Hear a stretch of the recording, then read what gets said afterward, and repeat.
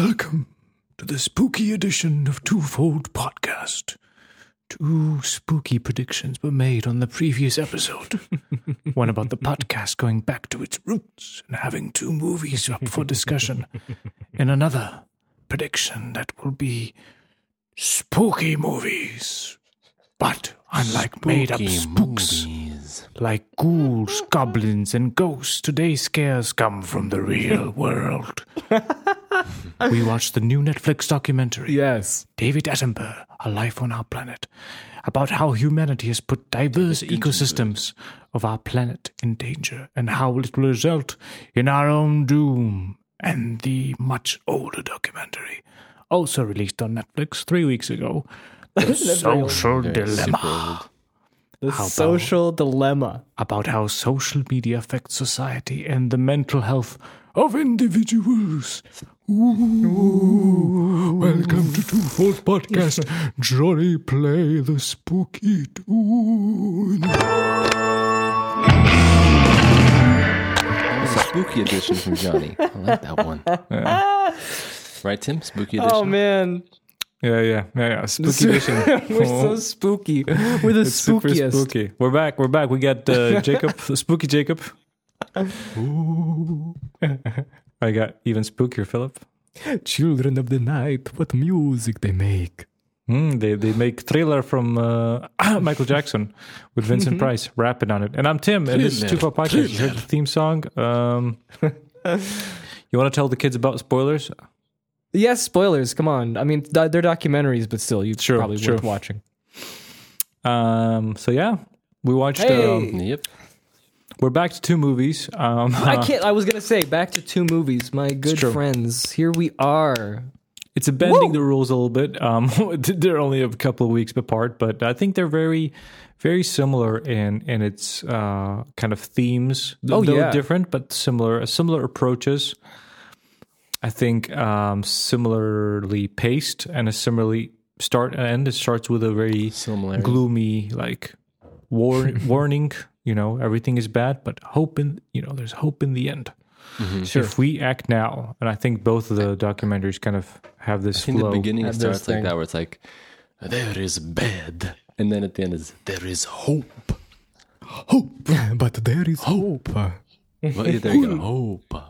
And also, it's it kind of speaks of it's not pull the strings, evil people behind things. That's what I wanted to talk about, yeah. It's about humanity making mistakes, and it's not too late to change things if you want things to be better. And That was Twofold Podcast. That was Twofold Podcast. And listen to us. That's good. Never give 2 up. weeks. Give up on your dreams. Bye-bye. Never give up on your dreams. It was the friendship that was made along the way that was this spookster. Exactly. There wasn't a ghost. We mystery machined it, and we revealed it was Vincent Price all along behind everything. No, Vincent Price. Bella Lugosi. Bella Bela Lugosi. Yeah, we had everyone here. So what do you guys think? What do you think of today's movies, Philip? Just have Just had to secrets, I believe, that we need to reveal first. And that is Okay, that, what are these secrets we need to reveal? We watched The Social Dilemma earlier before you picked it. So that was great. Yes. It was That was good. perfect. It just, It sorted worked out itself so out. well. I heard people tweeting about it. Then Phil was like, I'm watching it. You want to watch it maybe? And I was like, and he linked me up. He's like, check it out. I'm like, maybe I'll check it out. And then I checked it out. Mm-hmm. What were the tweets? Who was saying things? Just various people I know. And I think it was on Facebook. I really don't go on Facebook very much. But I remember when it came out, people were like saying things like, like if you have an hour, watch it. Oh, right. It's that kind of thing. That kind If of you have an hour, the drama. just do yourself a favor. Exactly. The dramatic. Your mind And will be blown. I have to tell you, Tim, that I, for some reason, I think maybe I expected like more from the movie. It was first like, okay, here's a caveat. I I was expecting hot the off same the thing. heels Yeah. of watching that 10 episode Michael Jordan documentary. Like a couple months ago Oh, before you're ready. And, Oh, yeah. that's like super, super in depth, right? 10 each Yeah. hour-long episode's like 10 hours of For sure. content. Maybe I was a little bit, conditioned. And so when this movie came out, I was like, oh, right, Netflix? I was like, I'm guessing that's probably like a 6-parter, each 1 hour, like delving into Oh, the really? deep. You're like yeah. ready to. Okay. Yeah, and then people were saying like watch 1 hour. And I was like, oh, it was like an hour. Okay. So that makes sense. And then I watch it. And, not bad, but just definitely different perception going in. Yeah, totally. I mean, not for me. I was just watching it. I just play it, start it, watching it. I watched it with my wife, and I think I had a similar reaction. Not that I wasn't expecting a 10-hour in-depth deep dive, but I think it was also the fact that, maybe you guys as well, we kind of grew up with the internet. We were there that's a when good start, when it was a small little creature. We've seen it, evolve. We've seen the effects of social media, and also we kind of know behind the scenes. It's not this mystery box that is like, there's evil behind the gates. Tim, Yeah, that's interesting. Also, because I read a couple of articles, and we're like we're UX people and stuff. So Exactly. Yep.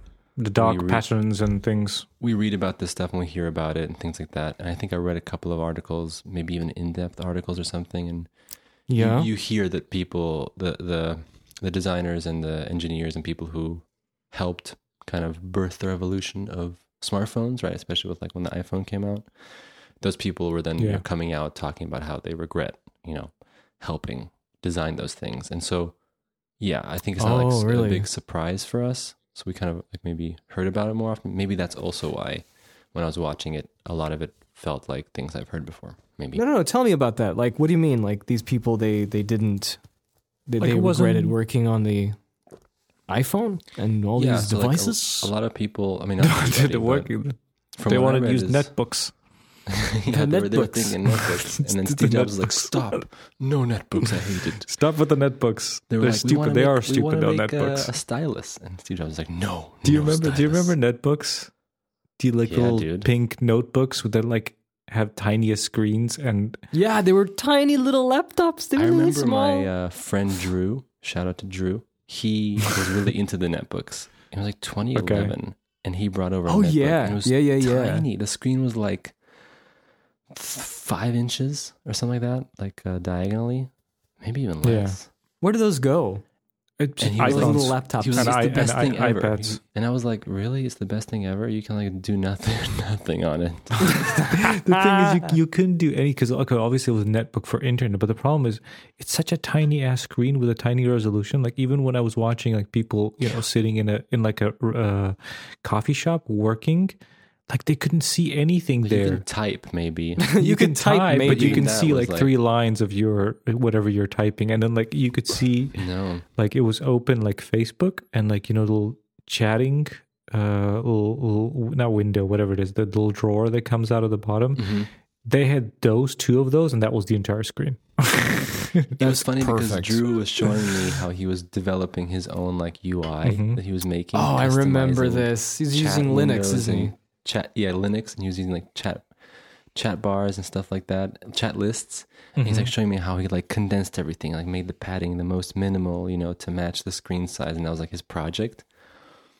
And I was just like, it was very, interesting to see him like work on it like that, but at the same time it was such a weird concept because it's like you really can't put anything on the screen. It's just like one chat window, and then you Oh, and it's then so you go to true. Google, and like the Google search field is like the whole width of the screen. Yeah, it's just like Yeah. super zoomed in. So But, they like, I regretted have a making question for you those. guys. Sorry, I was just gonna say. Okay, go.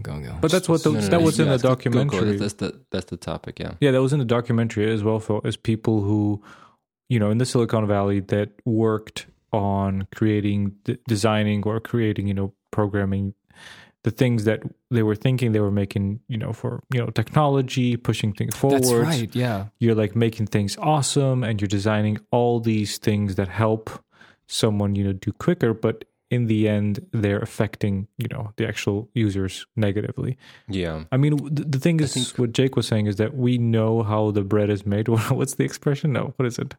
I think so. I think We so. know How the bread is made. No. We know That's a how new one. we know how the sausage is made. Exactly, not the bread. Sausage. That's right. Maybe we know too how the bread is made. True. Maybe. So we know how the sausage and the bread is made. So none of it is surprising. Let's just go with bread, so it makes sense. Yeah, actually, what surprised me about the documentary is that maybe it's just because of you guys and because I don't have as much knowledge as you, but I have some. I have like, we can talk about it without me having to ask too many questions. You can ask questions if you want. No. I just meant like our level of conversation on that kind of technology is that we can have a conversation without me having to be like, what does this, the thing do?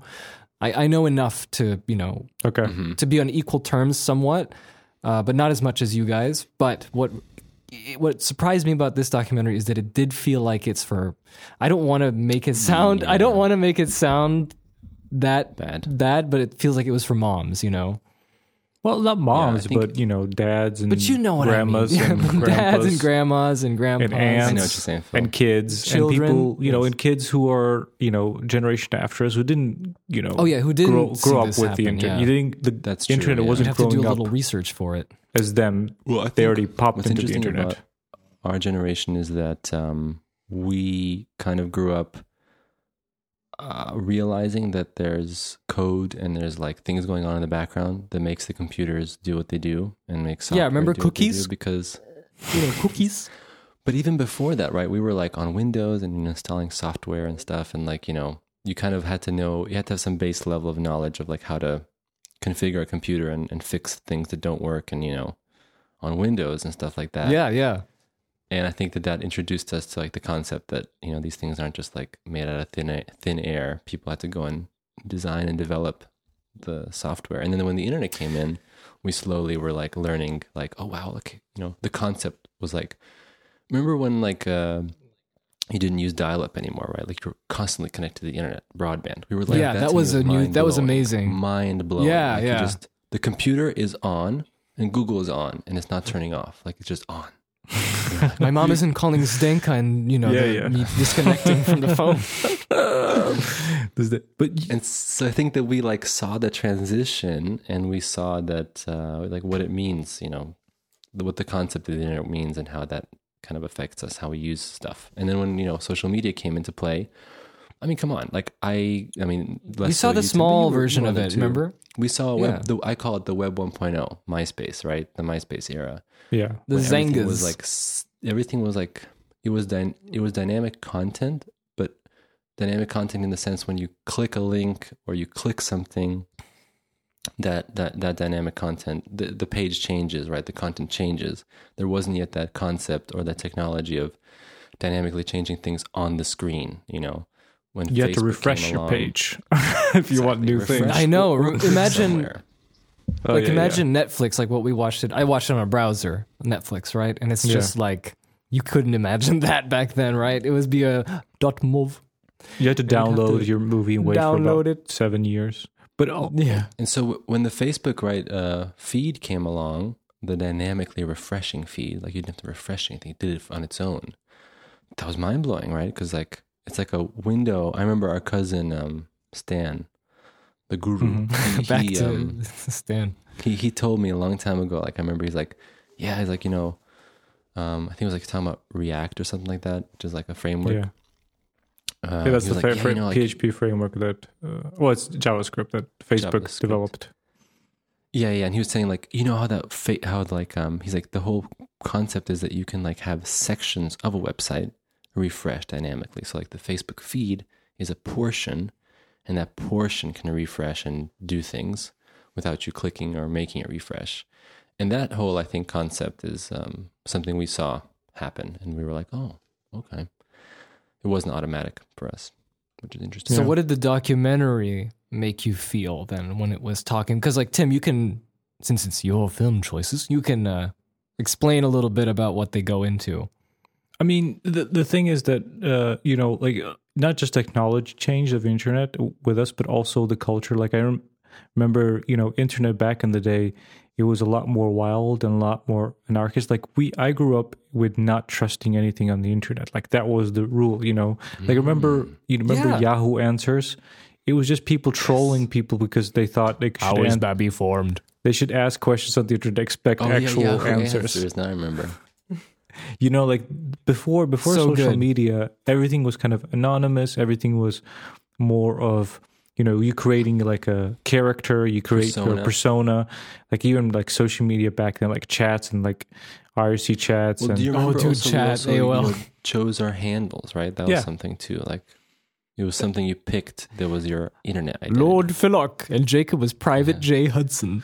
it was this Private J. it was this free, you know, free place where you didn't, you know, like people weren't representation of themselves before Facebook came, and you kind of, you know, you created your own residual self-image into Facebook. But you know, even MySpace was before like the official my full name Yes, world definitely. of Facebook. That was still like my, you know, emo alter ego, my first name, but I just put a few photos, and the rest of it's like just like these things that like, you know, I can express yourself. Yeah.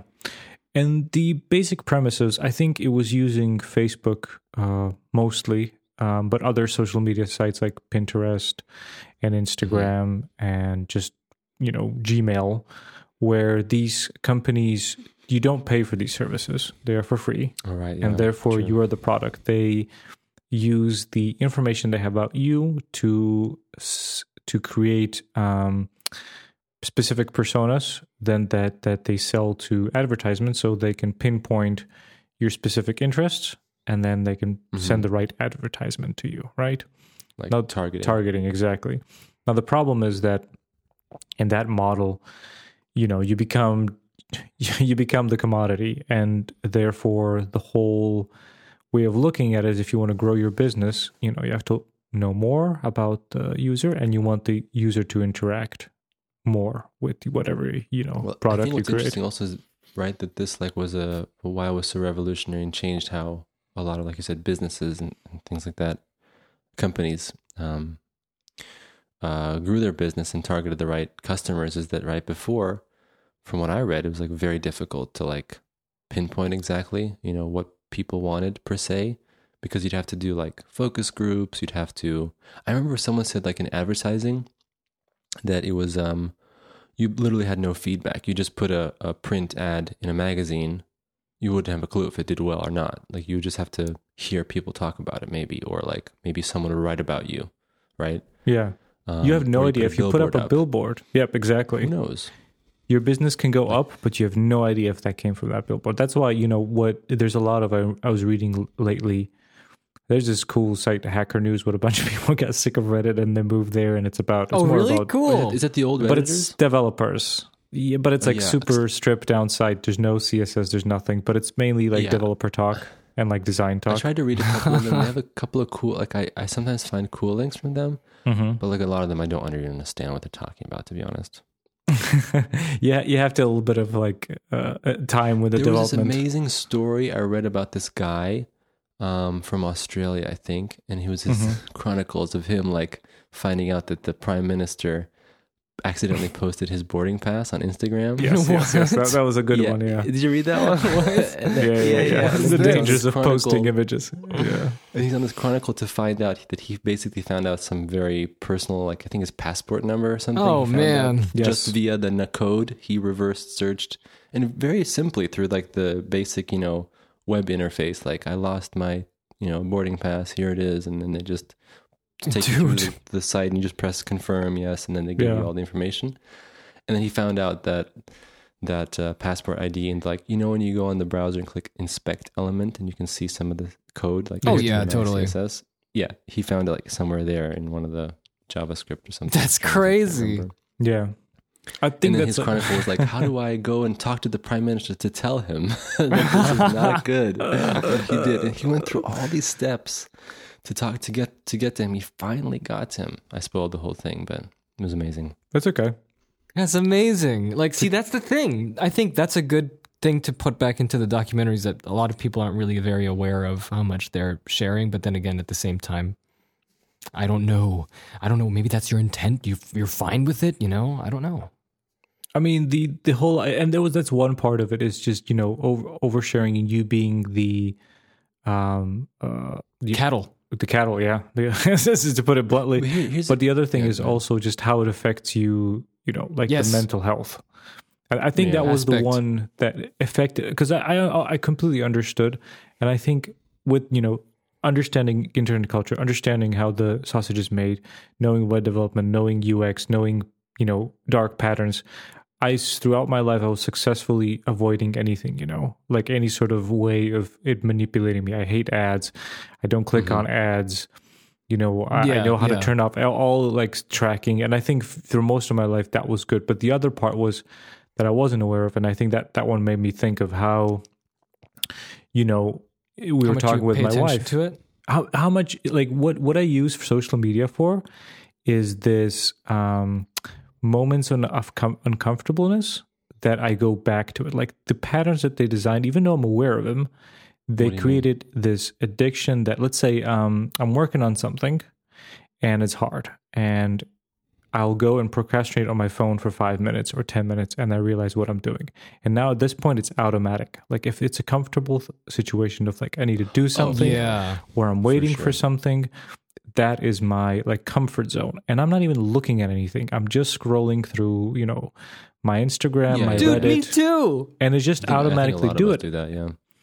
And I realized, like, was watching this, it was like, okay, I do this as a tick, like an automatic tick. And it was, it's designed, the way those patterns are designed in those applications is that it's satisfying to you, get that, you get that fix, but essentially you didn't receive anything. Dopamine. Yeah, you didn't learn anything. You didn't get inspired. You don't totally know.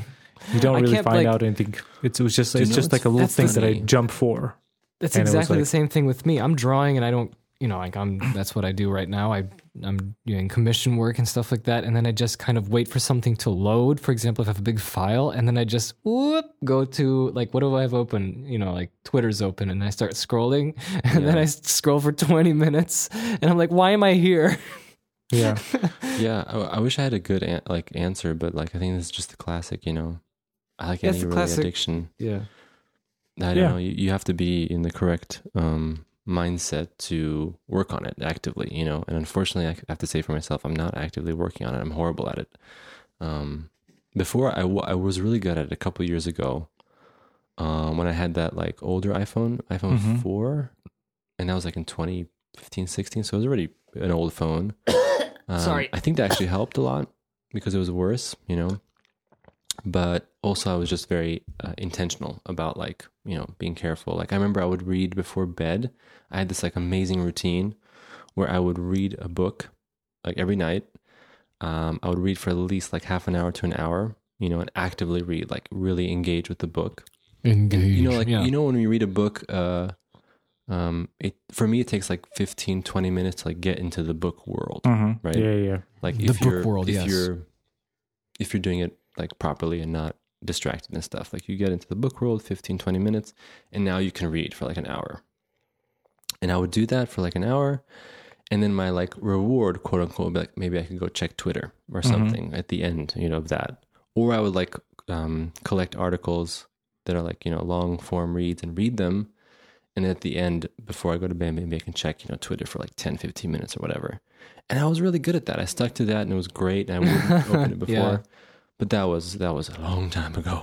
It was a long ancient times. Like, so what's your guys' Neanderthal? Yeah. So what's your guys' like fix? What's the thing that satisfies the itch on the smartphone? What social medias do you go to? For me, it's like Instagram has become the new Facebook a little bit. This is what I don't like. That's what I'm a little bit ashamed of, and that's Instagram. I stopped looking at Facebook. I don't even visit Facebook. I don't like Instagram just because it just feels like... I like it. I like it, but I don't like it because it feels... Maybe it's just me again with the, it's too popular. Everyone's using it, so I don't like using it. Probably just you. But yeah, that seems to be the thing. Like when I'm, walking, because I do a lot of walking because I do not drive. So I have to always, when I'm outside, I, listen to podcasts, listen to music when I'm outside. But then when I have to stop at a stoplight or something like that, I just go, okay, let's see the phone real quick. Okay. Instagram usually is the first one. Look at some pictures, and just put it back. What about you, Tim? Oh, like I said, like it's mainly sort of Reddit is the one. It's not much on the phone. I think that's on the computer because you got, a little bit more reading type of deal. But it's all the endless scrolling ones, Yeah, Reddit is sort of Instagram that you can go into infinity. If you go like to the suggested post as well, that can scroll to hell.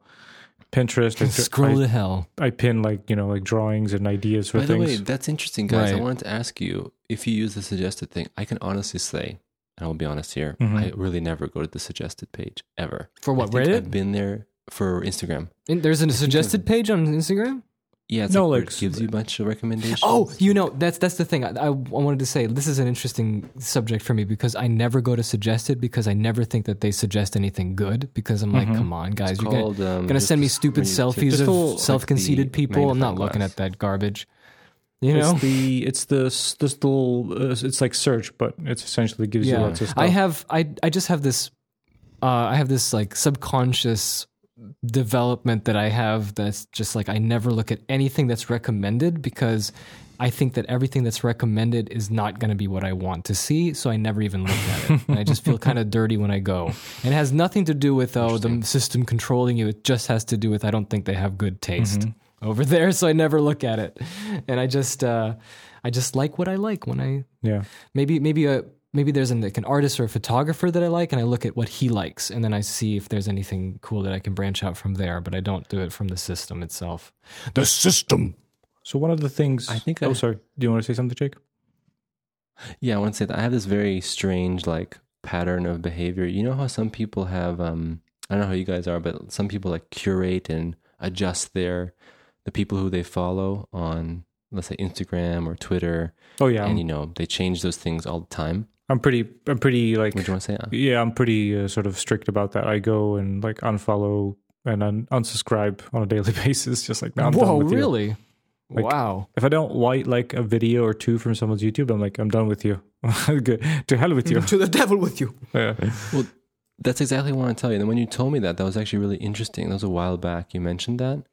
I have this really weird thing, but this might be even just in general, in life, I sometimes do this where it's I set something up for myself and then I trust my old self that he made the right Same with me. I have a whole library of I use an account that isn't even me. It's just this, this the old internet way is a secret. Yeah, it's fill. just I have a YouTube account that I use to watch videos. It's called Uploadinator, and I have this huge library of people that I follow because that's an account and has nothing to do with me. So I just save as many. You're not ashamed to follow people. Yeah.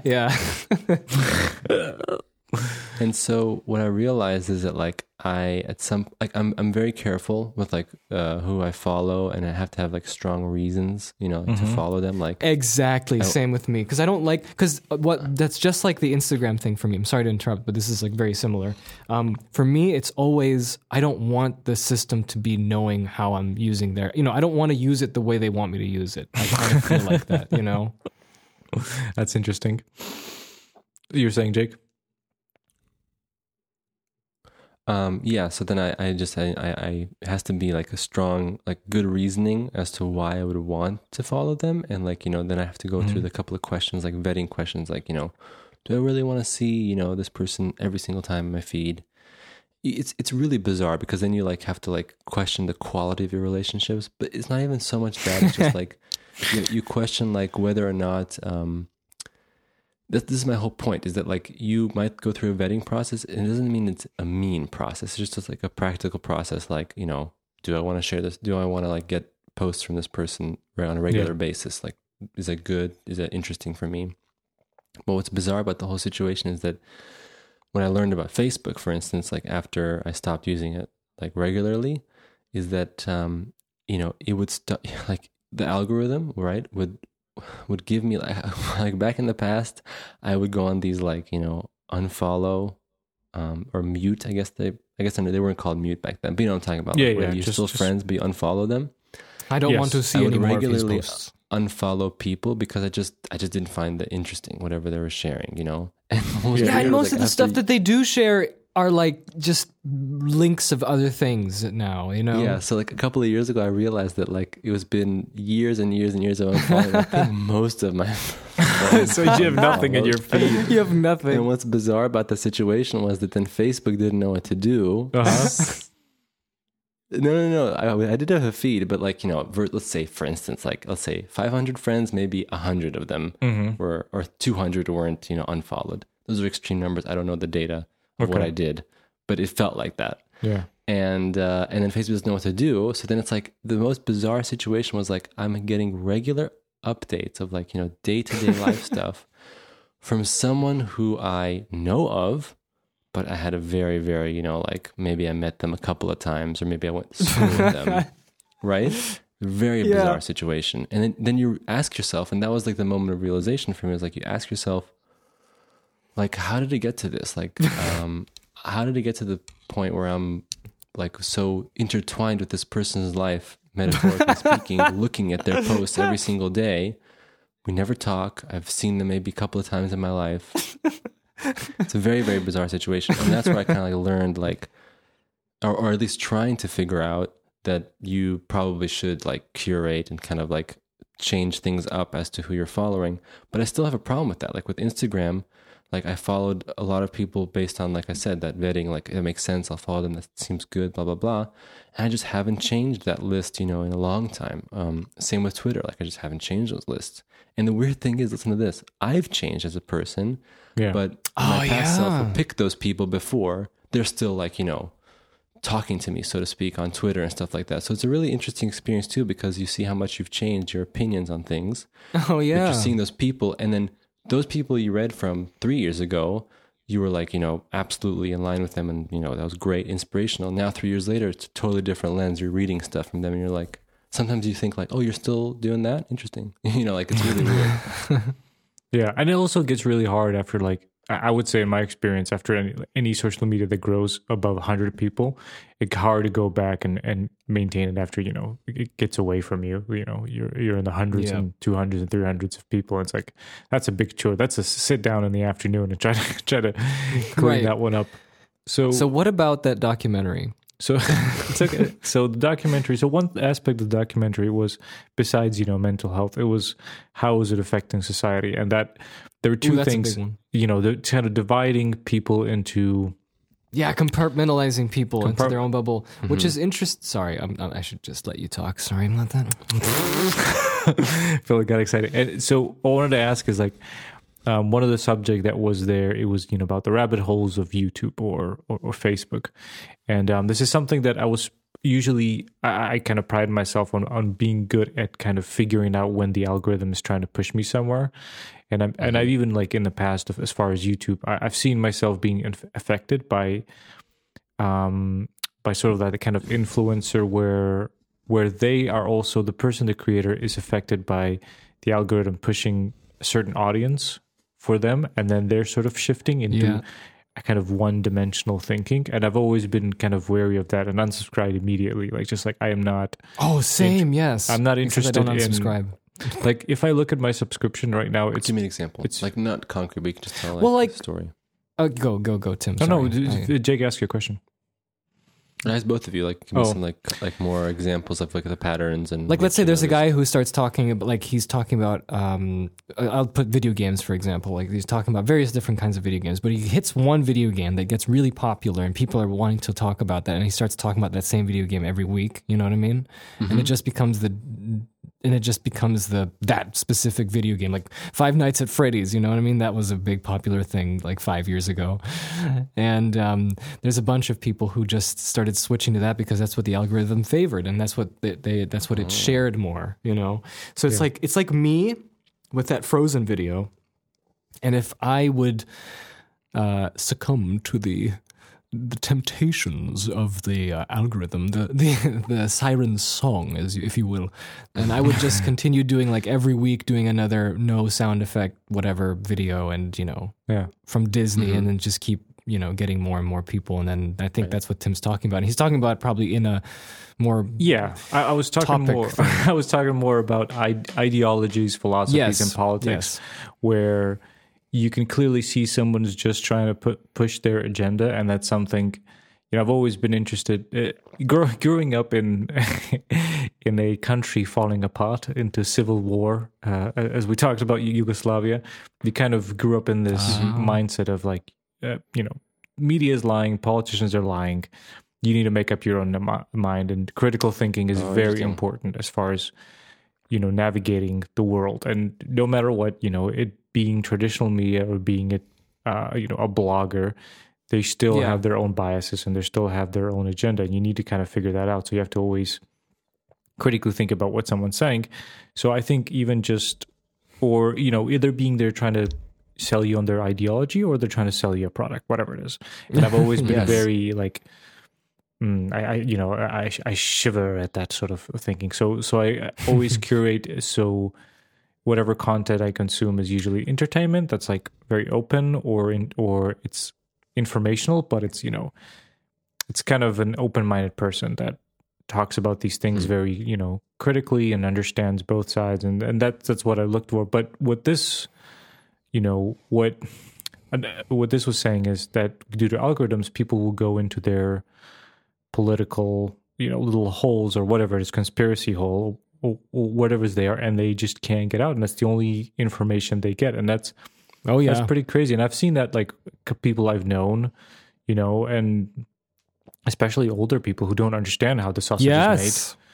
And they, somebody posts something on Facebook and they watch it and they take that as the ultimate truth, and that's how it is. You mean like misinformation? Yeah, just misinformation, or somebody just looking from politically or whatever it is, and just disinformation, or just like just like something completely made up and as portrayed as fact. Well, I think what's interesting is that to your point is that, for me, what I find like maybe the worst, next to, of course, the stuff like that they're mentioning that we know about now, like how you're the product and how, the whole model has changed and all that stuff.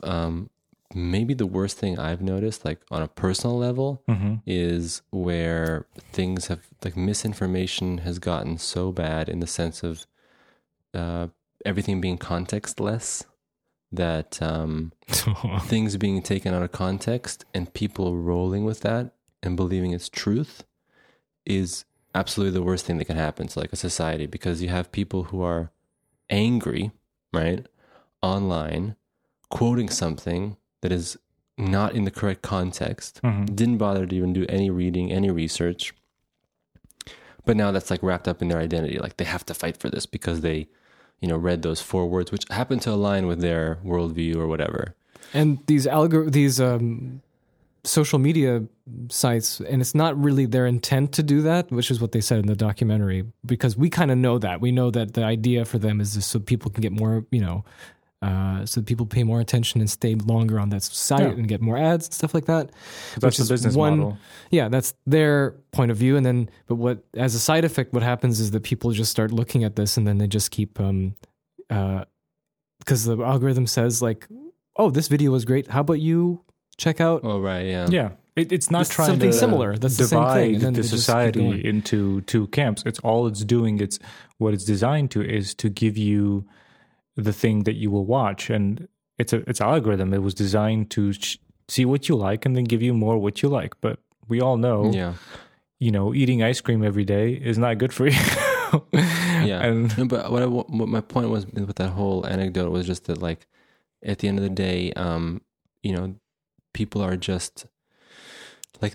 So give me an example of what you mean. Like, I mean, I think I understand you. Like we talked about last time, I hate Twitter because it's so context set and it's so taken. But I'm saying doesn't necessarily have to be yes, Twitter. it is. I think it can be anything. It can be like media, Facebook news, comments, whatever it is. I'm just saying that what's the worst part that I noticed personally is that people, they don't bother to like read anything. They don't bother to like take into account like a multitude of factors. Like think about like your beliefs, think about what you think about that, think about like who's telling you this. Like for instance, if you're reading something in the news or something, ask yourself, well, what exactly with social media, like with Tim, when you're saying you're watching people and they want to sell you something, people don't think like, I'm reading this news article. Well, what are they? Who employs them? Like, well, who are the shareholders of the company? What are their interests? I know that people just don't have time for that. I think that's the worst part of everything. Like when it comes to like the internet in general, is that people believe so much, and I've been so like disheartened to see people just like believe so much stuff, and especially mainstream stuff. They just believe it, that it's fact, And it becomes so crazy because like you can't even like, okay, you know, normal people you can have conversations with, but let's say some people who are online or even offline, the dialogue is gone because it's like, oh, you don't, you know, think the same thing I think. And it's like, well, have you maybe checked that that's not the correct context? No. I read it from 10 sources. Yeah. So there you go. Now I read it from 10 headlines on Facebook. No, we're saying that now we're in a meta conversation because we're not even talking about the content anymore. We're talking about that you have more information, more power. It's not going to appeal to authority. Therefore, I'm stupid. I'm an idiot because I don't appeal to authority. And you see how like lost everything gets. That's the thing I would say, like, is one of the downsides of like social media in general is that, like, I just feel like there's like this strange, but this could be also cultural. It's just like this loss of like patience and just like, let's just all calm down, like collectively, and let's just talk about some things, you know, and like, you know, you because that's the beautiful part. Like when you live through life, you know, you gain a lot of hopefully knowledge based on experience, right? You experience a lot of things. And then you can sort of look back and look at the problem at hand and say, how can I judge this based on what I experienced, right? That's the good thing about like getting older. And what's weird to me is seeing people who are older who are not doing that. They're just like repeating a loop, you know, like over and over and over and over again. And then you ask yourself, like, why are you doing this? You know, like, don't you know, like saying those 3 sentences to somebody or calling someone certain names, it's not going to do anything, you know? Yeah. So that's my, my observation. No, it's, I think it's like a cultural thing. I had many conversations about some kind of subject, and when, you know, we talk about something that's, you know, a little bit maybe not so trivial, whatever, something politics or something like that. You ask, okay, and they give up opinion about something and say, you know, I don't like this because of this and that. And like, where do you know that from? And you know, well, this person told me. And it's like the same thing to me. It's like, okay, do you're really gonna, you know, are they expert on that subject? Are you really gonna believe their word just because you are on the same, I don't know, political spectrum, or they're the same religion or something like that? You got a little bit sometimes, you know, and that when that is translated into social media, especially the whole rabbit holing thing of, because one thing that kind of was my takeaway from watching this documentary was like, a lot of times somebody would say something that's so outrageously wrong, or you would think someone of that age living in a world full of information wouldn't say something so dumb and so incorrect. And I would get so frustrated and I can't have a conversation, but then I would go like, oh, you know what this showed me is like, a lot of times I need to think that just because I am aware of something doesn't mean the other person is. Like, they have completely could have gone through their entire life and through their social media in a specific corner where that information that I would assume is common knowledge would never get to them. You know what I mean? And that's sort of important just to for me to think, okay, don't be angry. That's not their fault. You know, it doesn't mean they're ignorant or dumb. It's just they probably are in a circle that just gets that information there. They never got the other ones there. And that was kind of one thing that I learned. I think that's true, but you have to also take it both ways, which is that we're all susceptible to that. That means that if you think you have the information, well, that's because you're hearing it from certain things you're reading or circles you're hearing it from, you know? So to me, at the end of the day, is that there has to be an openness on both sides. That means we both have to go, we both could be wrong about this, you know? And that's something that I don't see a lot of. I don't see a lot of like, you know, like a lot of skepticism to what you digest and read when it comes to like very non-trivial stuff, you know? I think in general, that's like very disappointing. That's true, but also the world is not flat. And you know what I mean? I'm talking about things like that. When you go like, what? It's like, it's, you know, it's... I know, the degrees... There's a certain... Find a cutoff point. There's a certain cutoff point that is just like, wait, come on. How did this happen? Why are we reversing? No, I know, of course. Common knowledge. That's what I'm talking about. But I'm saying even more of like that. It's just strange to me to see how like not the flat Earth stuff just like can seep into people, or at least, you know, to the point where it's like you are inhibiting yourself from critical thinking. That to me is like the biggest like disappointment of everything. It's like you are going to feed yourself like the whole what's it called is it called bubble? Buble. I know what you mean. You know what I'm talking about, like where you're just like the feedback loop is what you want to read, what you want to see. Exactly, and the people share the same. That's the big one, yeah. But then you cut off yourself from critical thinking. Then when you engage with someone like that or anything like that, you can try to talk, but they've cut themselves off from being able to question their own views, and I think that's bad. And I don't think that's very healthy. They don't have the functions to be able to even start to understand a different point of view. Yeah. If you're just maybe it is something that I always like to then in the end get philosophical, but I think that's something that's really missing. Well, you have taken philosophy. I've taken philosophy. But like abstracting it, taking it steps back and back and back until you can find like the root of the issue. Yeah. But that's something that just doesn't happen. Like doesn't it never happens. We're too distracted. We gotta check out our Instagram. Humanity always, like critical thinking and just general information wasn't the humanity's strongest point. And pitchforks and villagers going after witches is survival. Is going after is classic. Misinformation, then going like, she's a witch, we must kill her. That's actually a good point. You would think she that floats. Internet being the, you have access to Wikipedia, you have access to all these things, you can fact the check. Greatest source of knowledge. It is. It's like, it's a curated, there's no ads there. It's not, it's a curated. It's debatable. But compared to a Facebook video that, a grandma watches, compared to Wikipedia. Is closer then, yeah. Like it doesn't, it's much more close. It's probably not perfect. There's obviously some biases, but at least it has had opportunity for, if there's opposing opinions, they can fight on it in Wikipedia, and maybe 1 hour you'll have a different answer, but the idea is that you can still have that. So you have all this information. You would think that critical thinking would improve, but unfortunately due to... That's very interesting, yeah. But that's I think that also ties with the second movie we watched. It's here we go. It's nice. Vroom, what is the cause of what why is the social social holding breaking down, and so is the environment. And I think the common... But we didn't talk about the cheesy cutscenes in the cheesy cutscene was cheesy. I think that was what you said for mamas. People don't understand how the sausage is made, so they have to watch this weird CGI. That was cheesy, though. I have to admit, wasn't expecting that. This child who went within 2 days to a violent protester. Oh yeah, and then to a friend with the computer. To a friend to a computer. Become friends. Yeah, at the end, remember, he's like, at the end, he steps down from being abused by the computer. Oh, yes. And then the triplets are like turned into a benevolent computer. And then he's like, we are friends. Yes. It's just like the Matrix Revolutions. Let us live together in a future of goodness. Man and machine together. Yeah. Anyway, go on. Can I just make one last point? Yes. On the technology. And this is something I don't think I've ever mentioned on a podcast. But I wanted to say that for me, at the end of the day, what's still super fascinating about technology, and this is in a general sort of like the philosophy of technology, is that I still do believe to this day, my opinion hasn't changed.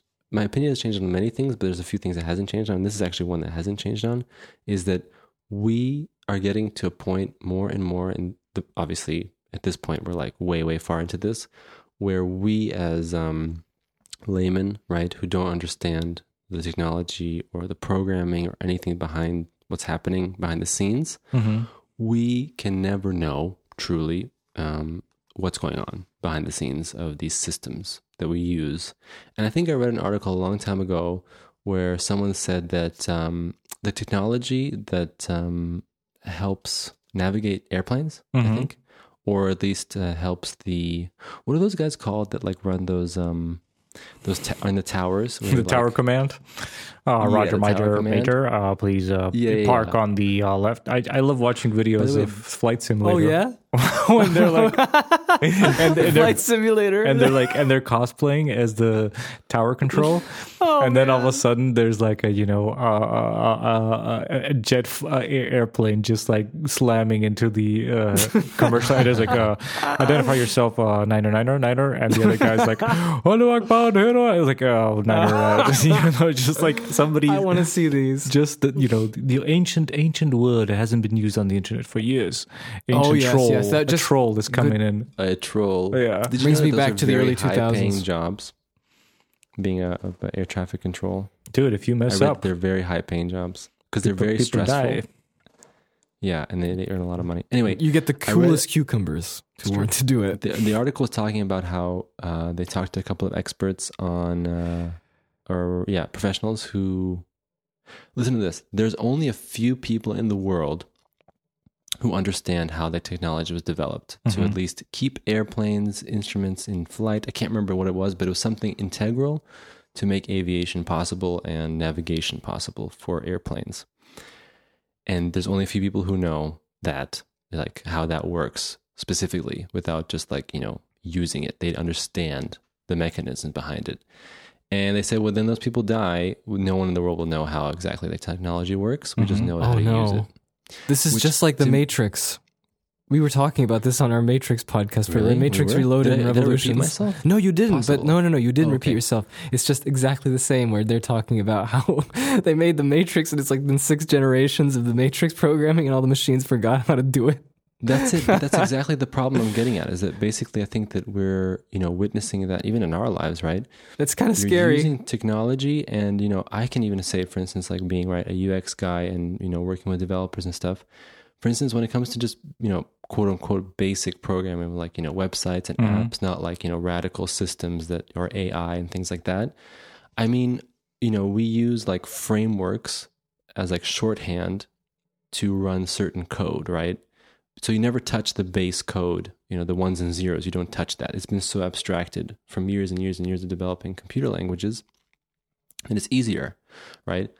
But more and more, no one knows how the ones and zeros work, right? Someone at some point made that and made a language or whatever. And, and so it's amazing to me because as these systems get more complex, and especially when we start talking about AI and machine learning, algorithms, all these things, I'm not trying to like talk doom and gloom at all. I'm just saying that to me, it's fascinating because there was never anything like in sort of, in my opinion, at least I could be wrong, in like human history where you literally can't know what's happening. When it's all based on trust. It's all based on trust. That means when you go online and you sign up for a website, you have to trust that someone made the system correctly. You have to trust that someone made it with security in mind. You have to trust that someone's not stealing your password, that someone's not using your persona.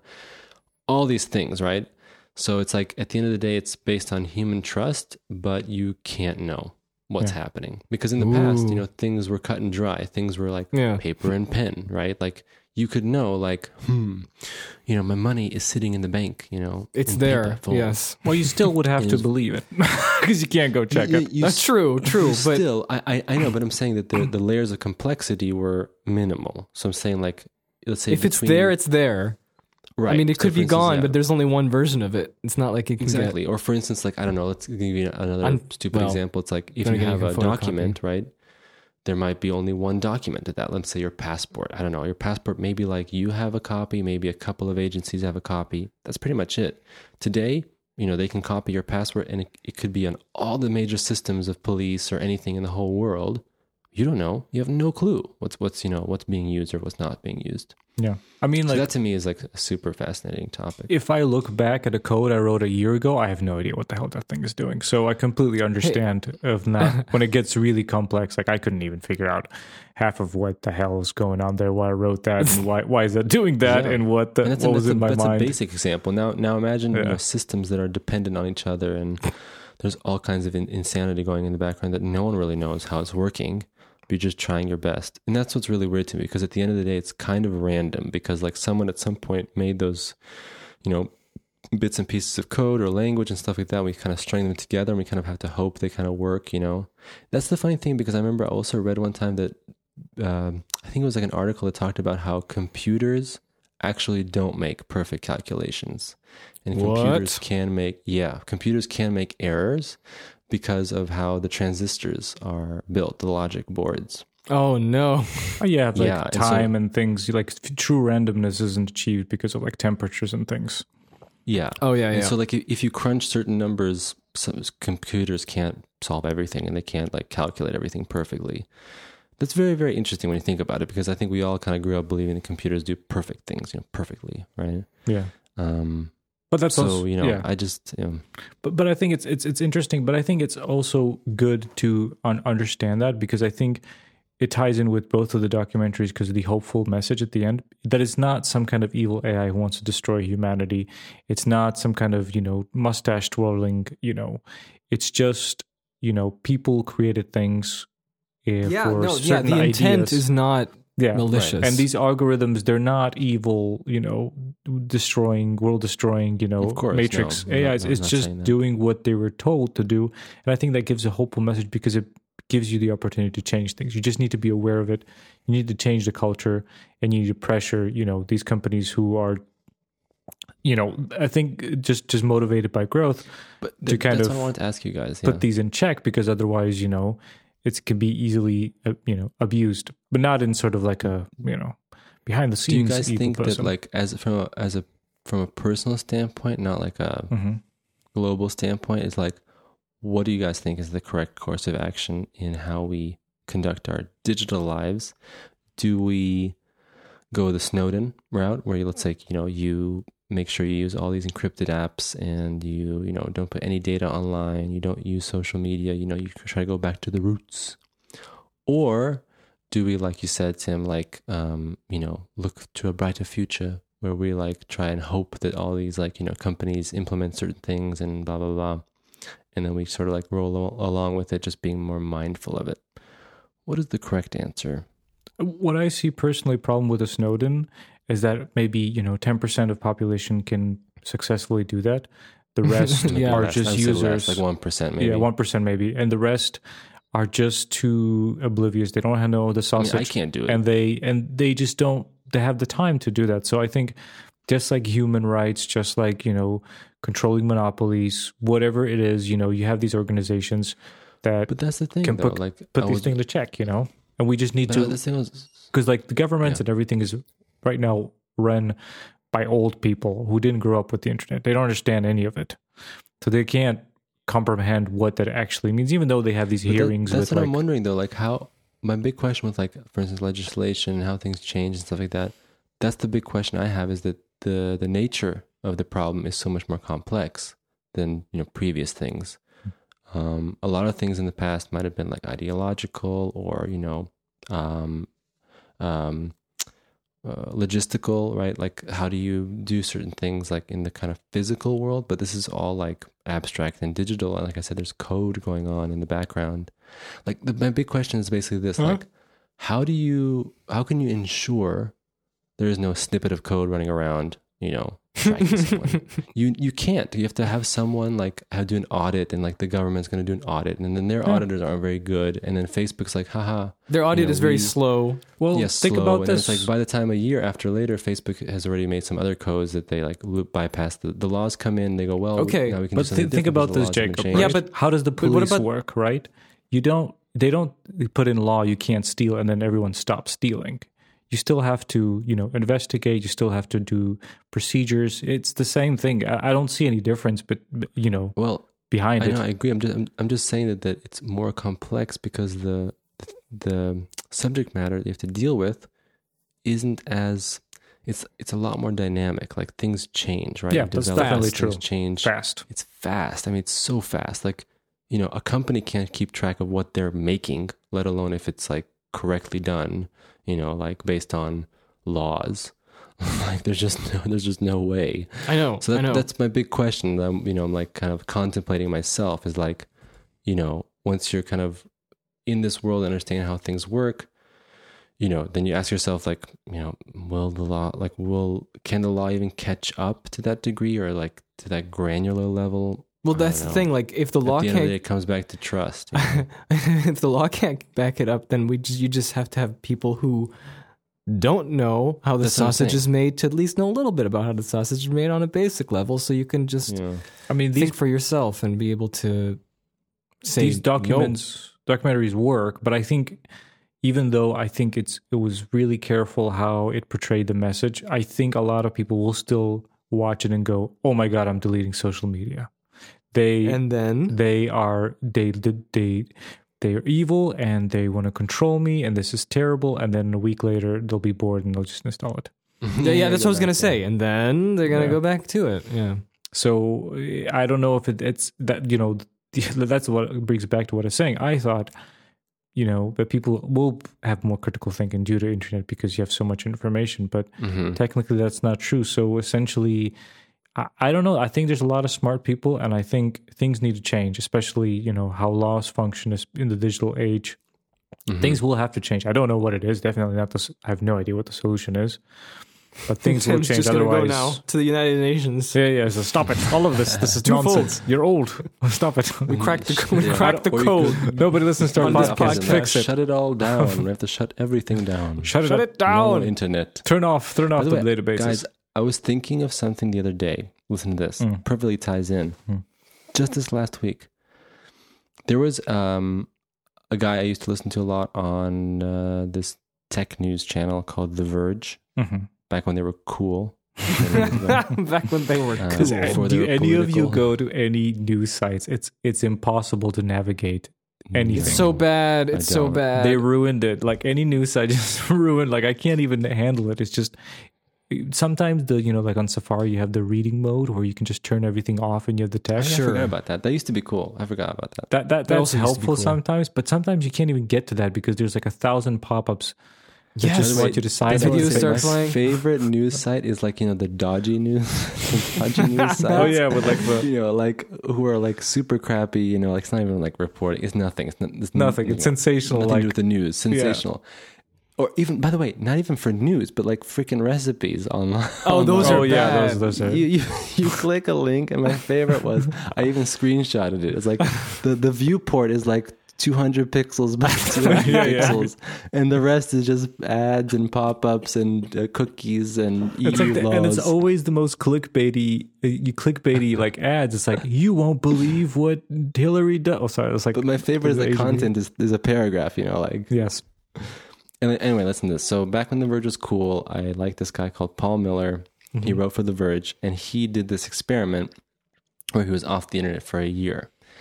And this I remember this. Oh yeah, we talked about this on the podcast, didn't we? We did. But I wanted to just mention the reason I'm mentioning is that was 2013, right? And he had a lot of trouble. He had no idea. Trouble of getting normal, basic things done. Like he couldn't, I can't remember. It was like a bunch of stuff, like even like phone bills and stuff. He couldn't even pay, without like having an internet connection. That was New York, 2013. I was thinking to myself, like, my goodness.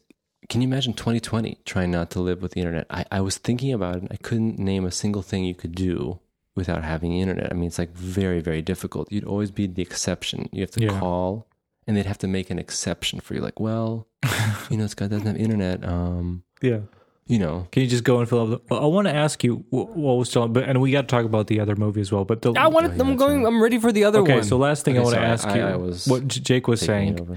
I know what's the one thing that I fear to death of losing with internet. So I want to ask you, what is the one thing that you think you would like? That's just like, I don't know how to function with those. To me, it's Google Maps. I have no idea. I thought you were going to say connection with my friends on my podcast. I can just go see them and call them. But the problem is like, I was the other day, I was like, I'm really bad at like, I have to go somewhere like 3 or 4 times before I switch off to Google. Like, I only have to like 3 years get comfortable with the city that I can drive around without like maps. But it's like thinking of like, oh, I'm going to go visit someone that's like 300 miles away to figure that out without a map. And then I have to like, imagine how will I arrive if I am late? What happens? How long I can't even figure out how long the journey will be. I have to do math, and that just stresses me out. My favorite about this was like, I was thinking about this, and like, if you think about how highways and roads are structured, there literally had to be people who sat down by design, had to think, what are the most common places people want to go to? And they have to think about that and be like, the sign has to say these 3 cities because they're the closest. Yeah. But why do we put this city? Well, it's a major city. That makes sense at this place. But then later, 100 kilometers later, we don't show that city. Oh, yes. That's, that's so true. But it's like, can't function. What about you guys? What do you think was the one thing that scares you? This technology to live without? Honestly, like it's very difficult to like perceive not having like some awareness of what all your connections in your life are doing. Like disconnect, you're thinking? Yeah, like even though we've been like conditioned for that to be like the new normal, where it's like I said, people you have known from years ago or even recently, you know, you shouldn't necessarily have to have so much insight into their lives and what they're doing. But it is like, it's very sometimes difficult for me to like realize what would it be like if I didn't have any connection at all. Like I've gone before, you know, without, like, I feel better generally when I'm not like connected to just this general, all my connections in general. It's much better when you have stronger personal connections with people, right? When you talk to them or chat with them and you're intentional, it makes me feel better. But at the same time, it's like, I wonder, like, if, I'll be honest, I don't know if it would be like easy to just like have no connections. Like, you're alone, so to speak, like, you know, you don't have any awareness of what other people are doing, but you're just like doing your own thing. Still, like, no feedback. Maybe that's what it is. No feedback. Okay. For me, it's just the way that I communicate with most of my friends. Oh, yeah. Just, it's nice. It's nice. instant and it's great. What would Phil do if he loses internet for a month? Oh, man. I'd be drawing and probably focusing on stuff that I want to do. Yeah. so much will get done. I know. It's like, and it's also like, yeah. I imagine like 1 month, everything happens. Yeah. Yeah. Like I was talking about, you know, me, my comfort zone, going to the cell phone. I'm like, why don't I just play guitar when I'm procrastinating? That's so much better. Here's a question for me. though, Tim. Could you, let's say, you know, be totally fine with like not having any like connections or anything with people whom you know on a general level, like social media? Well, my wife is challenging me to like a month or something off technology, social media. So I'm thinking of the only thing I need to work around is this podcast, because that's business. This is real business, people. It'll be really funny to be like, oh, so the news. But this wouldn't count, though. I think this wouldn't count. Yeah, I'm just I want to like figure out like what. So I might be, you know, just an experiment as well. Not a year. That's too much. Go off the grid for a month or something. Off the grid. So no internet at all, or just like no internet for like stupid reasons, like no internet at all. Oh, like zero. But you're not even talking on Messenger? Like Nope, nothing. When we need your... Nothing. What am I going to do? Send you like a snail mail postage Like stamp? we'll agree. Like we'll do the podcast at that time, like a month before, and then I'm going to be there. And if you're not there, then that's it. So what about information? Okay. Like, let's say if you want to order something, does that count or no? And no, that doesn't. I can't do that either. So you'll be like the Verge guy. Yeah, I'll be caveman. It sounds great. When at what point I'll go crazy. By the way, so he had this rule, which I don't think was the best. His rule was like, so no internet at all, obviously, but he had also the rule of no texting. But back in the day, right, texting was before like iMessage and stuff. Well, no, but I think I agree, because it kind of cheats a little bit. I think, yeah. I guess so. I think like phoning. But SMS, what about SMS? Like really crappy. No, just maybe phoning. You gotta pay money. You gotta phone the person. You gotta call them up. I think that was his the stakes up. Yeah, because I think that's, you know, one of our social anxieties, calling people. Definitely right, for me. Yeah, for sure. It's been like that. So Okay. anyway, Enough of this, Boosh. I want to talk about Richard Attenborough. Okay, I think about a 10 minutes of Richard Attenborough. Yeah, let's go. No, listen to me. So about a half an hour ago, I tried to bridge the gap, and then we got pulled. That's true. By the strings back. Bridge the gap. Bridge the gap. So what I was saying is that both documentaries kind of state the problem of this idea of, it's not somebody who wants to destroy the world, it being society, or destroying the environment. It's the way things are progressing, and it's usually in the motivation is growth, and where you not sustainability. And when you have that, it kind of, you know, you're just always more and always pushing it, but you never think of, okay, what does it actually do to you know, what is it affecting everything? So, and that's the kind of theme of the David Attenborough. It's his own witness, his own statement that he's seen the world declining since he was born. And that was actually staggering numbers when I was watching that. That was one of the big shocks. I was like, okay, he was born, there was only 2 billion people, and now there's 8. That's insane. That was insane. When I saw 2 billion, I was like, my goodness, 1930, whatever. Yep, it's insane. 7. That's in you know, in someone's lifetime, how much of a change, and if technology and everything, and that's a lot of people, and that's a lot of food for a lot of people. Also, I realized that David Attenborough, I didn't realize that he did so much stuff like before. Yeah. Because I only know him as the old David Attenborough. Yeah, That's from what Planet I- Earth. That's what I wanted to ask you guys. When was the first time you I just know him as the brother of Richard Attenborough, John Hammond from I Jurassic think Park. that's a lesser known fact, though. I think Yeah. his brother, older brother or younger brother? I don't know. Older. I'm not sure. I mean, if he died before him, maybe. But yeah. But then I'll again, check it he's up on 90. my What did he said? He computer. was 93, didn't he? Yeah, he's 93 right now. Yes. It's insane. He's doing really well for 93. Okay, yeah, my research tells me. Ready? Mm-hmm. Richie? The Lord Attenborough, Richard Attenborough, Mm-hmm. born 1923. Okay, so he's older. So he's older. Is he? Yeah. Okay. David Attenborough, born 1926. Oh. 3 years later. 3 years later. 3 years later. One was They into lived dinosaurs. to some ripe ages, my friend. It's good. I mean, he's still alive, David. That's nice. And he's walking Okay, go around on. and then around Chernobyl talking about. Yeah, Chernobyl. It's like Yeah. Hey, so I have some thoughts. This is very I for the last couple of years, me and my wife were really thinking about this and just how it changes. You know, even back in the day when we were sitting in 2008 watching our Planet Earth. No, Planet Earth also, but No, I know what you're going to say, Tim. What? Al Gore's movie. no, it wasn't Al Gore's movie. It was damn it, the comedian. He died. Al Gore's movie. We were watching George. Carlin, and he had this great line about, oh, people saving the planet. It's always about the saving planet. The planet is fine. The people are fucked. And I think I was gonna say that. I was gonna say. I remember from the book Jurassic Park. yeah, when Ian Malcolm said, "You guys think you're yeah. saving the planet? The planet's gonna be fine without us." You know what I mean? Like you're not Yeah. saving Yeah. the planet. You know. And then he goes on a monologue, and it's pretty great. That was a good one, though. because I think, throughout the activism, for the last 30, 40 years, I think there was a lot of narrative of saving animals. And I think a lot of normal people do care for that.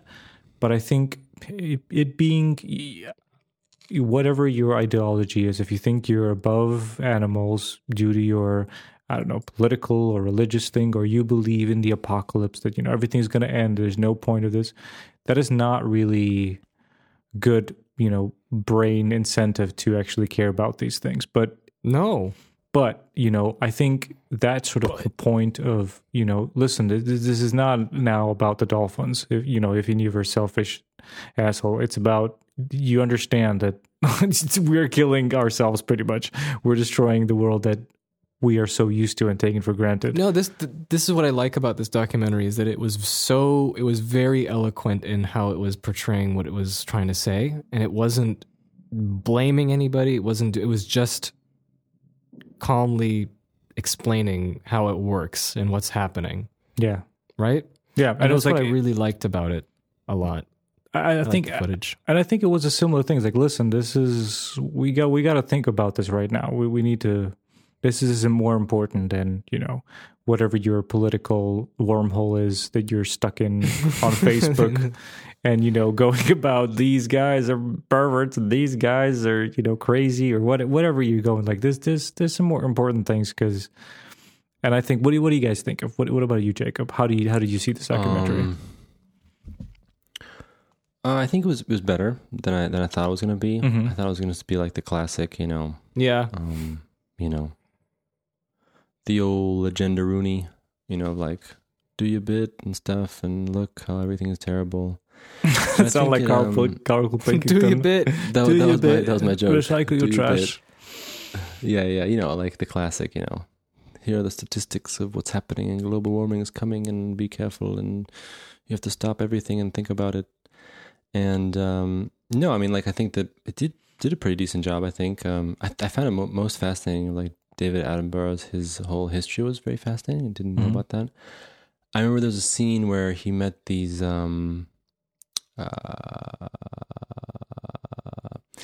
tribe, where they hadn't been like in contact with him. So I always found that fascinating for some reason. Tribes that have not been in contact with the rest of human civilization. Mm-hmm. Kind of would like to see a little more of that, but that's more of a David Attenborough I'm sure you'll thing. find some on YouTube. Yeah. Yeah, I mean, I think that I think at the end of the day, what I would like to see is that, like it would be great just to see, you know, this like things being made responsibly, things, you know, being, because the problem with this is like that, you know, you can make a PSA, you know, about the whole thing, and you can talk about the statistics and what's happening, stuff like that. But it has to be, you know, something has to kind of go through, you know. I think it maybe makes more sense to kind of see sort of what you're doing in your own life. Like, for instance, like people don't, you know, think about like, oh, you know, we need to be sustainable. That's great. Of course, that's a great thing. But then it's like, you know, then you buy things that are made in China and stuff like that. Like you need to think about your own, you know, life. And I think maybe just keep in check, you know, that you're not being hypocritical. I think it's very easy to just say like, oh yeah, you have to do all this stuff and make your whole life about that. But at the end of the day, life is very complex. And at the end of the day, like, you know, you have to take care of what you can do in your own life. And, you know, these huge issues, sometimes you as an individual don't have control over.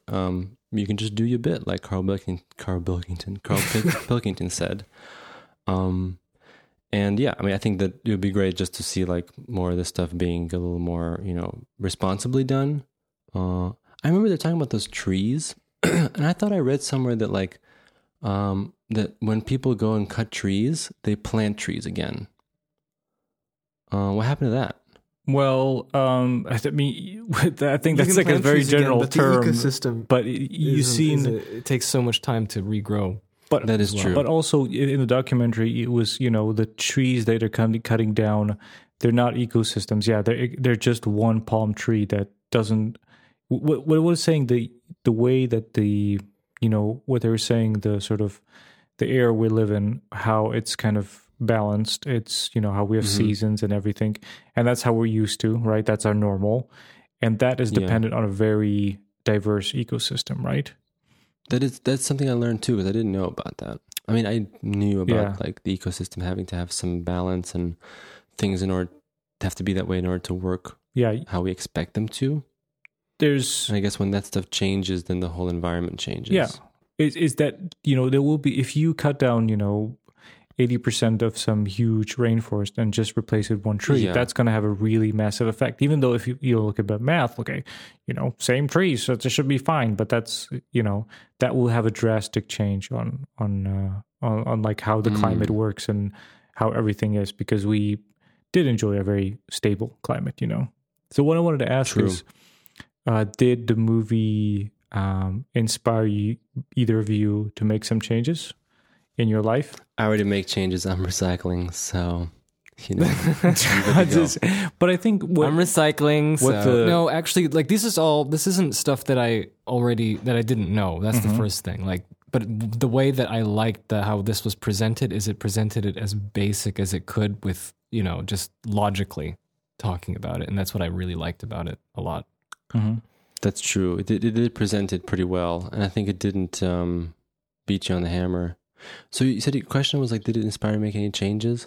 Yeah. You know, I think with the movies like this and stuff like that, I think just tying it back to what we were talking about in the conversation earlier is that I think it's very easy to say like, you know, it's very easy to like be an environmentalist, right? And be like, look at all the things we need to do, and we need to do it fast, you know, otherwise everything will, you know, go to hell. And it's like, well, but then if you really want to go radical, then you have to go to the Snowden way. But in the environmental sense, you have to like stop buying certain kinds of clothes. You have to stop buying certain kinds of materials. You have to stop buying all kinds of stuff. Yeah. And I'll be honest, like I don't know if I can do that. I mean, like I would prefer to do that, like if it's possible. But like if you do that and you put in so much, effort, you can't expect the people who are still hanging out on Facebook and talking to each other to do this, have the same amount of care. I'm just saying that it's like a very fine line, because I think that it's, like I said, it's easy to preach, you know, this theme, but then not make a lot of changes in your life. And I think the majority of people do that. And I think that's where like my how do you see it? That I get.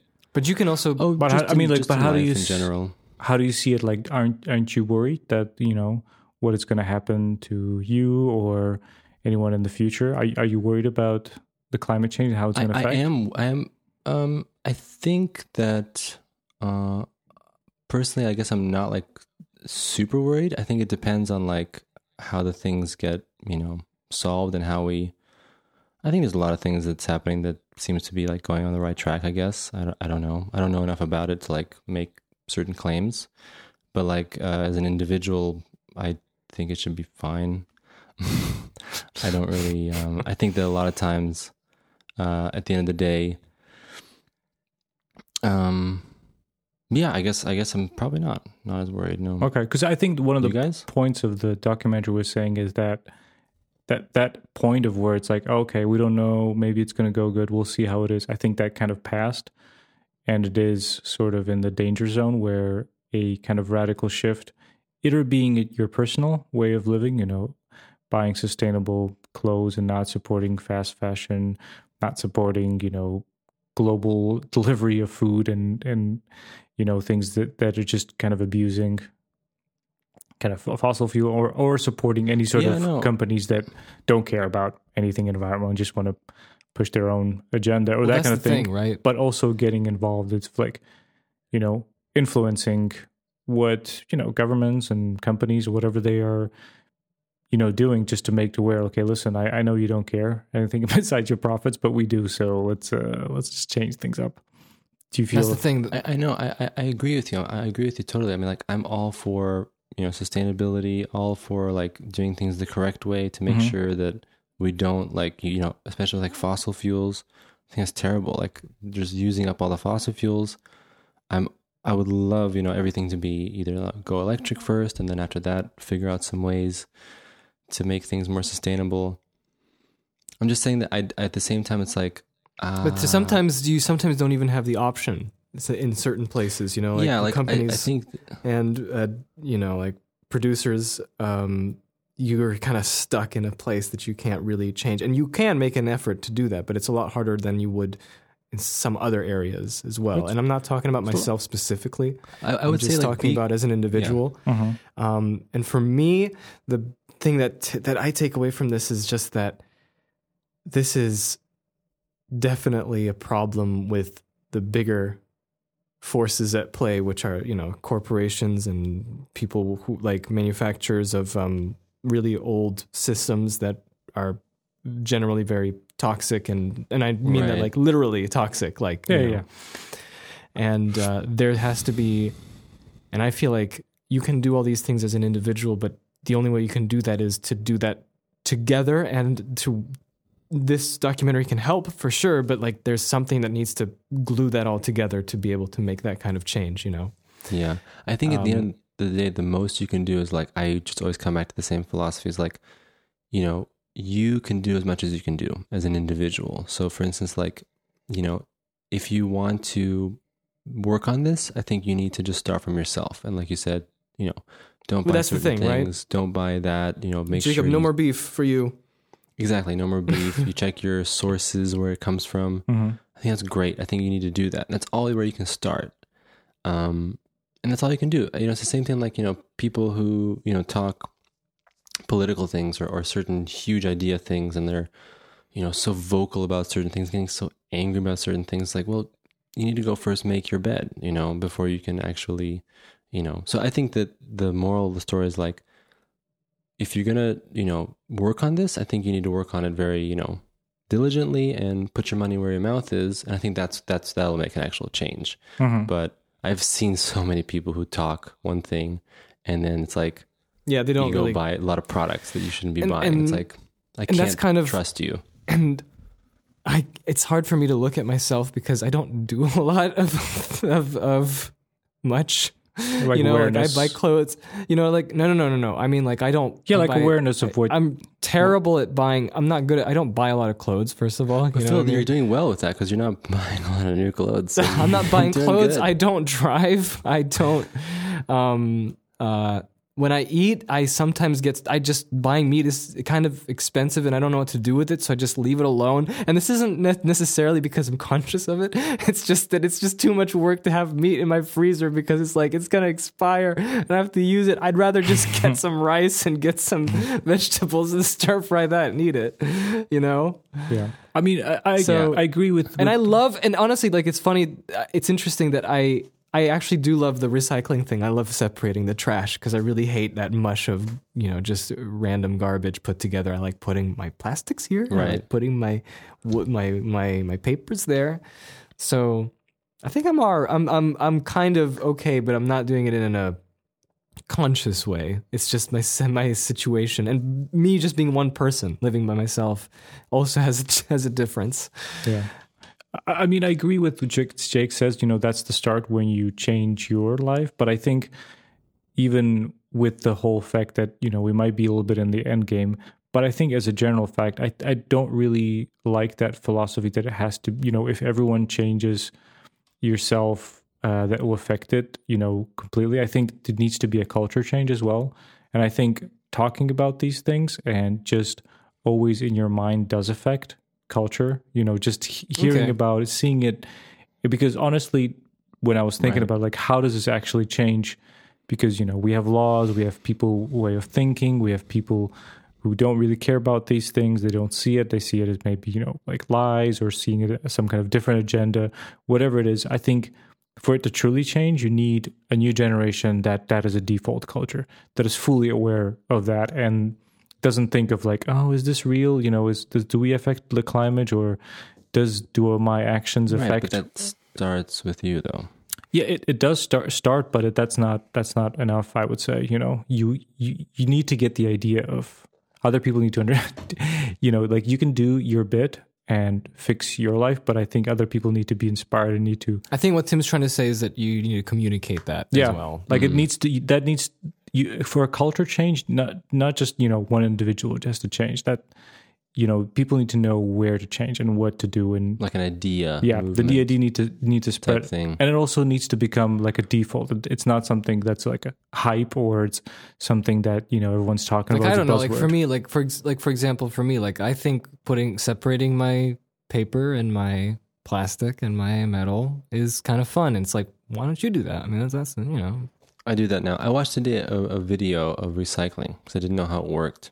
It's very interesting. They have a lot of methods how they like separate things via magnets and all kinds of computer scanners. And also, like the other thing is, I think another thing is like, even if like take out the politics, take out like what people think about it, and if it's like a stigma, if people have a stigma with that, just think about what's there to lose. It's kind of neat to that is a good. I think that's one of the best arguments. Yeah, like I think what is there to lose? Like even if you do all the work, it's still going to be better. The net positive is always going to be better. And I always feel like everything that you need, because like that's the other thing about me, and it's again because of circumstance, not necessarily because I'm consciously doing it. So I'm not on a moral high horse, but I'm just accidentally doing it. I barely buy anything new. You know what I mean? Not just because I don't have money for it, but like because I just don't. And I feel like a lot of the things that contribute to like getting to a worse environmental equilibrium, not an anti-equilibrium, just comes with excess. Yeah. That might be another thing. I think that might be the main thing. It's just not being conscious of like what you need and what you, because like we're able to get it's definitely so much part of it. So fast. It's a big part of it. Yeah, I wanted to say endless like that's consumerism. Something that I notice as well myself is like the older I get, the more I realize like you want to get things that make sense for yourself, right? To progress in whatever you're working on or doing, but beyond that, you don't need more, right? Anyway, I wanted to ask him what has it inspired you to do this movie? Oh, definitely. Like I think to take it. And what will you change? I think one of the things would definitely like sort of what Phil was saying, just sort of not to have excess of thing, of not absolute minimalism, but really think about what the things you need, especially with like fashion, and then choosing sustainable brands that that don't use sweatshops, or that don't use toxic materials, or they pay their workers, and it's not abusing, like having some third world country people. Like coffee, what do they call it? Sustainable. Fair trade. So you have in every product you kind of have this, and especially with like technology. Think of if you buy like what's the how much do you actually need it? What is wasteful? And then who you support. And that's like I was saying, the first level is kind of change your personal way of how you live. Second is not just like say, okay, this is how I change and this is it, but actually talk to people about it and not like oh, you filthy animal, look at you buying 100 clothes. It's more like educate people in like a nice way of, because a lot of people don't actually are aware of, what does it mean when they buy, Nikes online? Where does that come from? What are sweatshops? Like people don't know about that and they don't care about that. And I think if they do know, I think they would think about it a little bit differently. And third is true. Yeah. And third is the whole culture change I was talking about. Like think about like smoking, 50 years ago, everyone smoked everywhere on planes and everything. And doctors said it was good for you. It was healthy. It didn't do anything, and that's true. Yeah. The doctors. Yeah. And then, just culture change of people advocating against it, then the governments, working on the, right. With the advertisement things and how they trick them. And essentially, at this point, smoking is pretty much, gone. It's like a niche, it's like horse riding.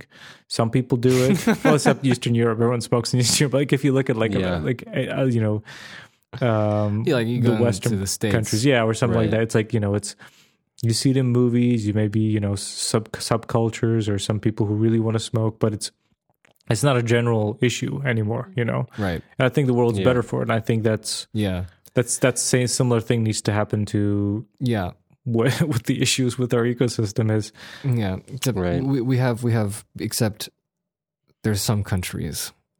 But that's like there's always party poopers. There's some countries out there, but some have 1.5 billion people, and that country starts with a C.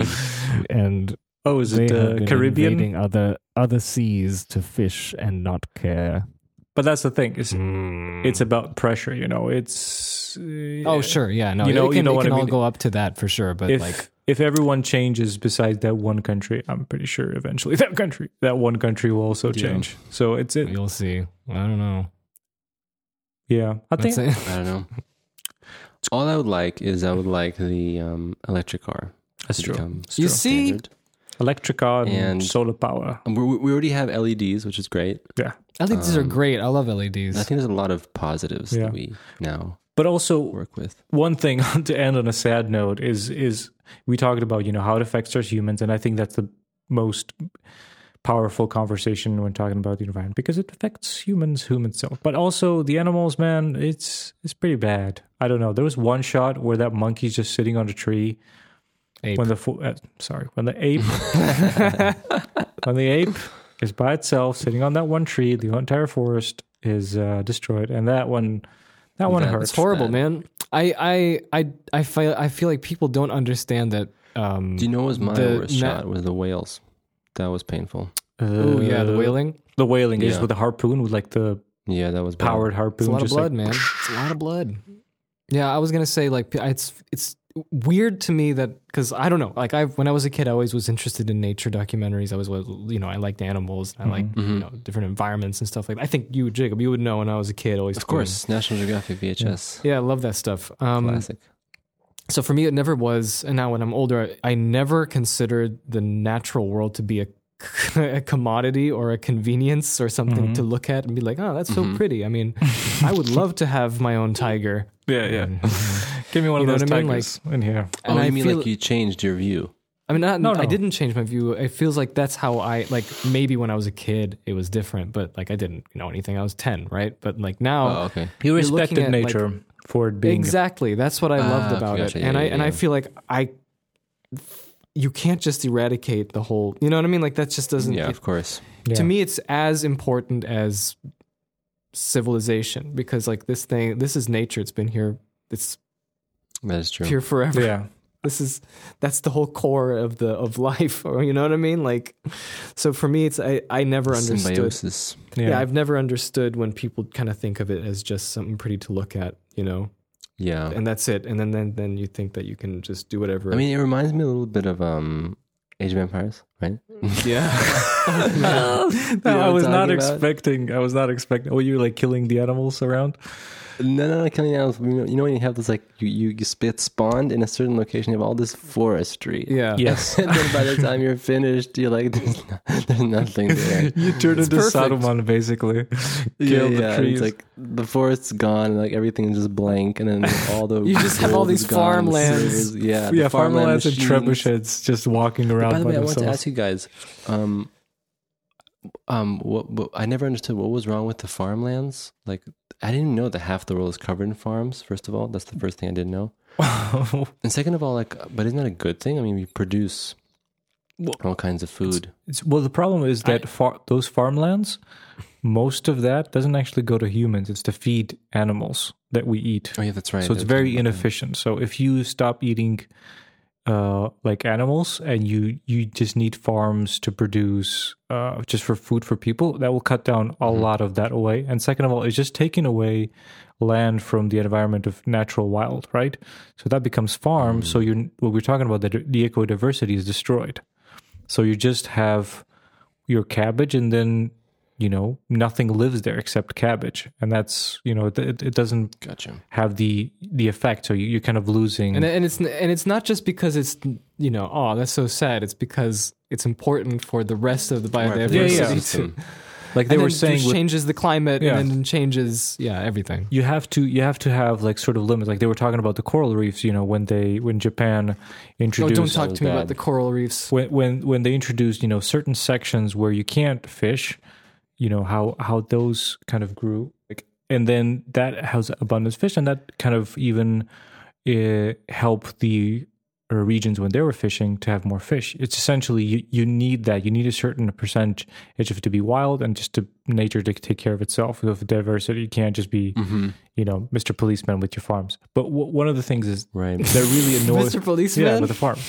So one thing that annoys me when I talk to someone about environment, they go like, "Oh, the climate change has happened before. All the creatures have died out, and they came back. It's totally fine. It's nothing. They came back in what, a couple million years? Yeah, that's also true. And also, we're talking about that all people will probably be dead. But I think what annoys me the most is like they take this like, oh, it's happened before, but it's like, but humans weren't here, and the creatures weren't aware of the fact. The fact that nature by itself, it killed itself, with a meteorite. No one's in control of that. No one's to blame there. Nobody set that meteor to send to Earth. There's no, what I'm saying. But us humans, we're aware of what we're doing, and if we don't do something about it, we are the assholes. You know what I mean? A meteor is not an asshole. If we are aware of what we're doing, we're just killing other animals just because we can't change our system. I mean, you can start talking about this more and more, and I agree with you, Tim. That's where the responsibility comes from. Like that's when you do think about so it's different. What did you want to say, Philip? Sorry. True. Nothing. I'm just saying that like a lot of this is definitely people higher up was the problem, but that's where a lot of self-doubt comes in, where you're like, you can't really help much because. But I think as long as Lucas Oil's still doing stuff, Lucas Oil. But I think that's I would disagree, because I think both of the documentaries were trying to put a hopeful message to say, you can actually change it. It doesn't have to be like, oh, these people are up there and that's the way it is. It's just the way it is because it got there, the way it is. It's not set in stone. It established itself there. True. But you can also change it. We have changed it in the history. But we gotta do more. That's all. Yeah, man. Do you remember when industry started in the early? I mean, that's an amazing topic, because early 20th century. It's only been like 100, 200 years of like industry, which is insane. Yeah. And that's where all the trouble began. I knew you were trouble when you walked in. Well, no, but that's the thing, right? Like industry is amazing, but at the same time, it's also like you have to understand how you do it. Yeah, I wouldn't say exactly what Phil said. It's like I think that tone is very bad when people are like, oh, everything horrible started like that back then. Well, no, you wouldn't even use your computers if it wasn't for them. Well, listen, I have a question. This is a serious question. Apparently, I'm Saruman. Industry is amazing. Fossil fuels. That's my number one concern. Apparently, it's like 100 years. of fossil fuels Left? 100 years. in the earth. Yeah, Of I read like it was like fossil 100 something fuels. years. Yeah. 100 years of fossil That's fuels. very bad. Mine. How are we going to All like mine. power our stuff? Well, the thing is that, you know, as I said in the documentary, if you use like solar power is free. We have it for another 4 billion years. Also, geothermal would be the best, I think. Well, I think nuclear the isn't bad Norwegians- either. Yeah, nuclear is very clean. Nuclear is good. Yeah, nuclear. I would say we go nuclear. I love the official. Say we go. I would say we go The nuclear. official diagnosis. No, but seriously though, The new plan. From what I've read, my knowledge. Yeah, come on, guys. Yeah. I think that from what I read, geothermal is really good. They use it in Scandinavia a lot. Yeah, but not everybody has a I volcano. know. Yeah. I know. Not everybody. That's one of them. And then nuclear seems to be so far one of the best from what I've read. It's the most Solutions. efficient, yeah, and cleanest. But it's also, you know, it has its own I mean, issues there's- with nuclear yeah, of course, waste. But I'm saying like it's better than Send it to you know, space. it's better than burning all the oil. Yeah, well, everything's And- better than burning oil and coal. Everything's better than burning the oil. And then the last one is wind You got wind and solar. and solar, I and don't you know. also So had to me, wind is a little waves. lame, isn't it? Isn't it Yeah, like wind kind is of lame. crappy? I think it was like really bad. Like the output is horrible on wind. I think it's like really bad. I'm not the expert, so I have no idea how good this But This solar is is pretty us good. just looking Yeah, at yeah. stuff from Facebook, you know, reading the Yeah, yeah, titles, and then we have an opinion now, and then that's. So here's that's what I would our like to get. I would like to get a like solar panels on the house. soap panels. That sounds amazing. soap 'Cause then you owners. get like Yeah, free energy. free energy, but that's the whole Right. thing. It's it's free. Well, essentially, besides the building cost, but once you're done with that, you're just using what the energy life has been using for billions of years. Exactly. You just use the sun. We have it I'm for all another. for that. I'm all for that. We got a couple of billion years of that sun. Let's use it. It's That's true. That's stop true. digging The out sun is not dead infinite. animals. Leave them in peace. They died from a meteor a long time ago. Did you ever read the article from Wait But Why? I mean, you guys probably didn't read it. Anyway, No, I don't think so. all those dinosaur bones have things called joules of energy. What? Oh, joules. Yes. Yes, joules. Yes. I know Joules, that that's is a meter scientific term. Yes. Yeah. And that's what we're using up. We're using up the joules. And I remember when I read that article, I learned a lot. And that's that The precious when you joules. burn wood, so the wood has a high concentration of these joules, right? Mhm. That it gained over many years of photosynthesis, right? So like a tree that's like 30 years old Yeah. has tons of joules and also I think it releases. What do plants and trees release? What are you talking about? They take in the sun, Yes. photosynthesis, and Yes. they release Oxygen, oxygen. dioxide. Well, Carbon? it depends. No. Plants at night they release carbon, and at the day they release oxygen. Yes, and it's good, right, for us and for the environment. Well, that's what And then created our environment, full of oxygen we can live in. Exactly. And then when you chop a tree and you burn the wood, what you're doing is you're releasing all those joules at once that is stored up for decades. And what you're also doing is releasing, I think, carbon into the Yes. air. Yes, So, like, great for you, right? Because you got the joules. you got the and, power, you know, you got the energy. you got the power. It was great when we were Unfortunately, the villagers carbon. foraging for Age of food. Empires. and- When there was and- 1 yes, million of us exactly. on this planet, it was okay. Exactly. That's That's true, what I too. meant. That's why A I'm couple of saying joules it. can't, a couple of joules Yeah. hurt no one. We didn't need the jewels to charge our phones. We were just like, oh, good mammoth. Let me eat it. Yeah. So good times back So, then. yeah. Good times back then. The good old days. Look at us now. Yeah, look at us now talking over the internet. Okay. Good times. We're using joules to talk, by the way. It's true. So, It's true. Just so you know. Jewels for Be careful. everyone. So hope this episode was spooky enough. Super Yeah. spooky. Yeah, super spooky. But it's good sometimes to get real spooky. You know what I mean? As much as I love ghosts and ghouls, and I'll watch them all day. Ghosts and goblins. Ghosts and goblins and ghouls. Sometimes we need a reality check here and there. We'll resume our non-serious talks next time when we watch an Adam Sandler movie.